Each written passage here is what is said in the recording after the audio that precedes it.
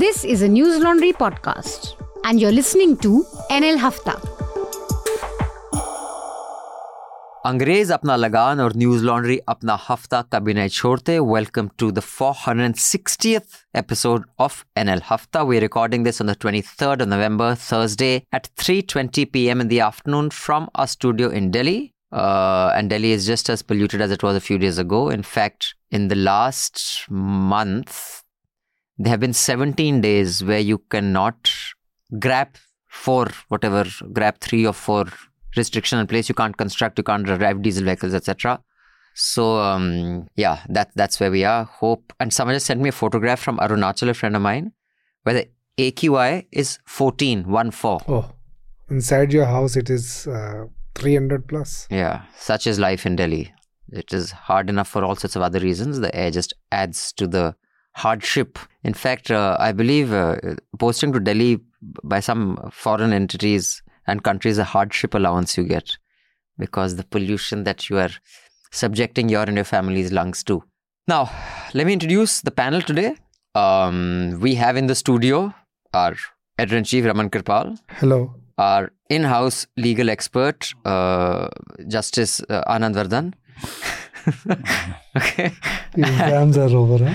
Exams over for now. Joining us from Jaipur is Tabina Anjum. Hi, Tabina. Hi, Abhinandan. Hi, everyone. Hello.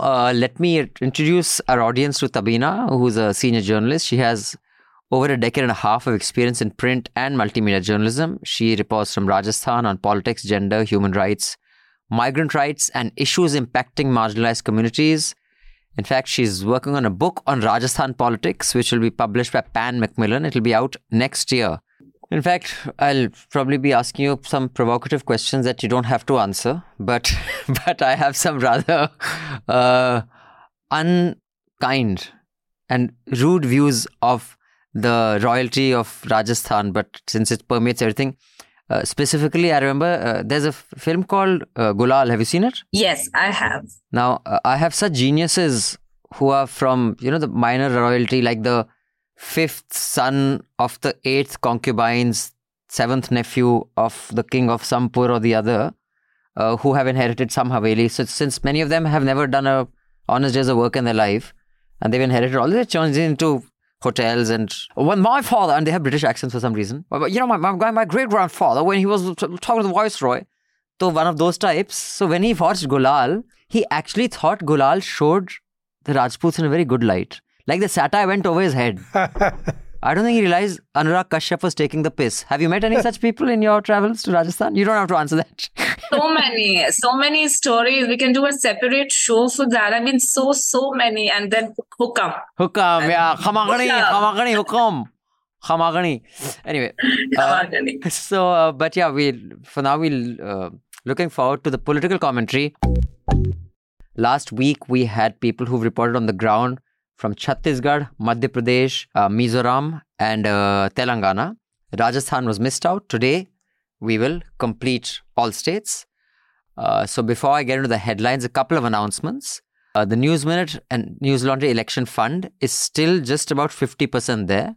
I must admit, I'm a little disappointed. I thought when News Laundry and News Minute come together, this fund will get topped up within a month. It has been a month and we are just halfway there. So if you've already contributed, thank you so much. We are grateful that you support journalism and you haven't left it to the advertisements of Mr. Modi or Mr. Yogi or Mr. Kejriwal or Mr. Bhagwant Mann, who these days is a prime advertiser, I've noticed, or BRS, Mr. What is the name? Chandrasekhar Rao. Whose full page ads. So we hope you can top it up. So those of you who've contributed, thank you. Those of you who haven't, do consider it. And those of you who can't afford it but have friends, relatives or rich parents, just, take their phone, enter the credit card details and support journalism because their life is, 50, 60% over. So they don't really give a shit about what you inherit. But if you're young and you inherit a shitty democracy, then you're fucked. So I hope for self-preservation, you will convince your parents to step up. You can go to newsline.com/election fund to contribute. You can go to the News Minute website or you can just click on the link below, but do contribute. On that note, let's get to the crux of what is occupying headlines, at least today, while you guys are listening to the podcast, which is the Rajasthan election. The incumbent is Mr. Gehlot. He had an adversary inside the party, which was Sachin Pilot, but it seems all is hunky-dory. Or is it? Tabina will tell us. And it was 2013. One could actually guess that BJP is coming. It was written on the wall. Okay, BJP is coming, and Congress was reduced to 21 seats, and it was a Modi wave undercurrent. And later in 2018, there was an anti-incumbency against Vasundhara Raje government, where one could, while reporting, one could make out or have a sense that, they would, like Raje will be voted out. But this time, the anti-incumbency tradition, the perception is there in Rajasthan. But even now, when we report and we discuss with our fellow colleagues, it's really very difficult. Even when I keep hearing the discussions or I talk to people, it's very difficult to, say, will this anti-incumbency trend break this time or not? Because there is a neck-to-neck, competition. And no visible anti-incumbency against Ashok Gehlot because of his welfare schemes. But yes, lots of resentment and anti-incumbency towards the sitting Congress MLAs. Matchup between, as she was saying, between Mr. Modi and Gehlot. Now, this is a subtext that we saw in Karnataka election also. That and it points to a larger trend within BJP of deinstitutionalization, that party as an institution has been replaced by the duopoly of Modi Shah.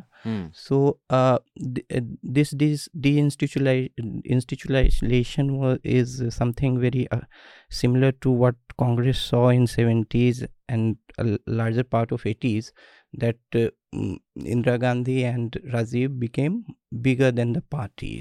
So the organizational structures were concentrated there. And Mr. Gehlot is showing a different kind of thing, that the party's lack of capacity to say inflict costs on his indiscipline. I mean, this is no secret. In fact, Kumi Kapoor wrote this in her column on Sunday, that Amit Shah and Vasundhara Raje don't get on at all. So what I am told by many people in Rajasthan is that she would rather see Gehlot as chief minister than an Amit Shah chief minister, which is fascinating. And the second bit of information that was given to me was that between her and Gehlot, they will have mutually agreed upon about a dozen or so independents who both will ensure win. And depending on who needs those 12, they will be adjusted.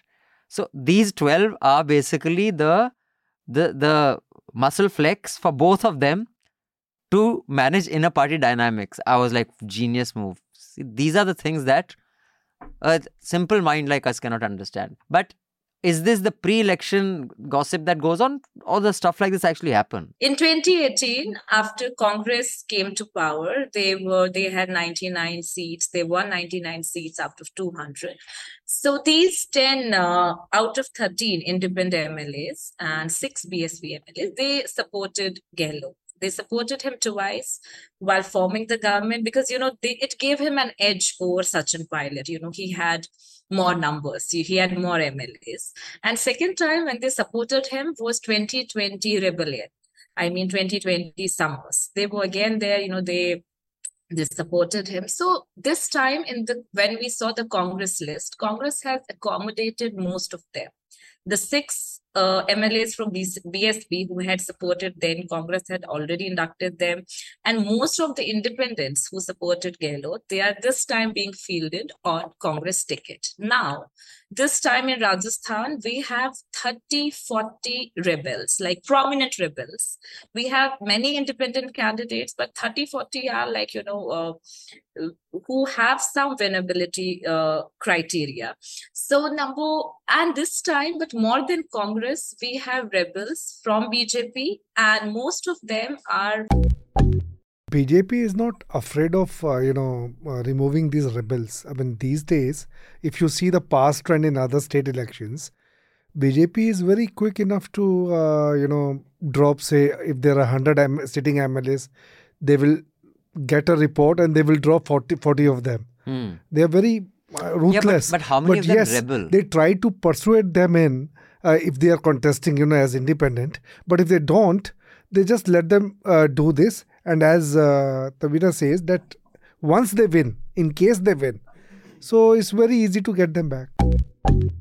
I just want to talk briefly about this Pannu guy's alleged assassination attempt, which USA foiled. And clearly India hasn't had to pay a very big price. No one's created a big shindy about it. Had FT not reported this, no one would even know. Is there some merit in the fact that India is significant enough? We can debate whether Modi has anything to do with it or not, to not be pushed around. I think democracy or not, India is a mid power. It is not of course, it is not the super among the big powers, but it's a mid power. It's not.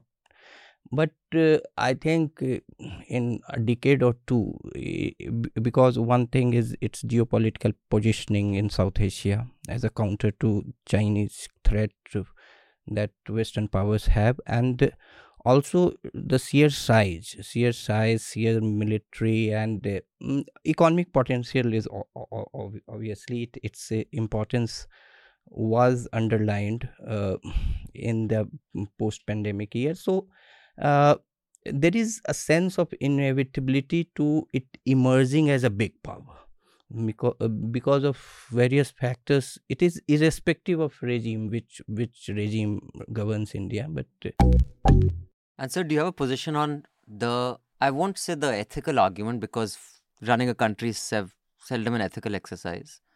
It's about interests. Bumping off people who are seen as terrorists. Is it a smart thing for India to do, or is it a dumb thing to do? No, this is something which US had done, in Pakistan, and it was an overt and covert, action, and they owned it up. RAW, our intelligence, organization which does all the intelligence, abroad. So whatever operations they do it very silently. I mean, I have not seen even one such action which was attributed to India, and India, acknowledged it, owned it. So I think we cannot judge, all the actions that have been happening and where India has been accused of. I don't think we can judge, India is not going to own it up. Bas, muft mein itna hi milega. For the full uncut podcast, subscribe to News Laundry and pay to keep news free. The best way to listen to The Hafta and indeed all our podcasts is through the News Laundry app. You can download the app by clicking on the links given in the show notes. So do download our app and get the best podcast experience. And also, pay for news and support a new news media ecosystem that News Laundry is trying to encourage, where we are accountable to you because we run on contributions that you make. We don't take government ads, we don't take corporations ads, so that news serves the public, because when the public pays, the public is served. Subscribe to News Laundry, click on the link in the show notes below and proudly say, I pay to keep news free.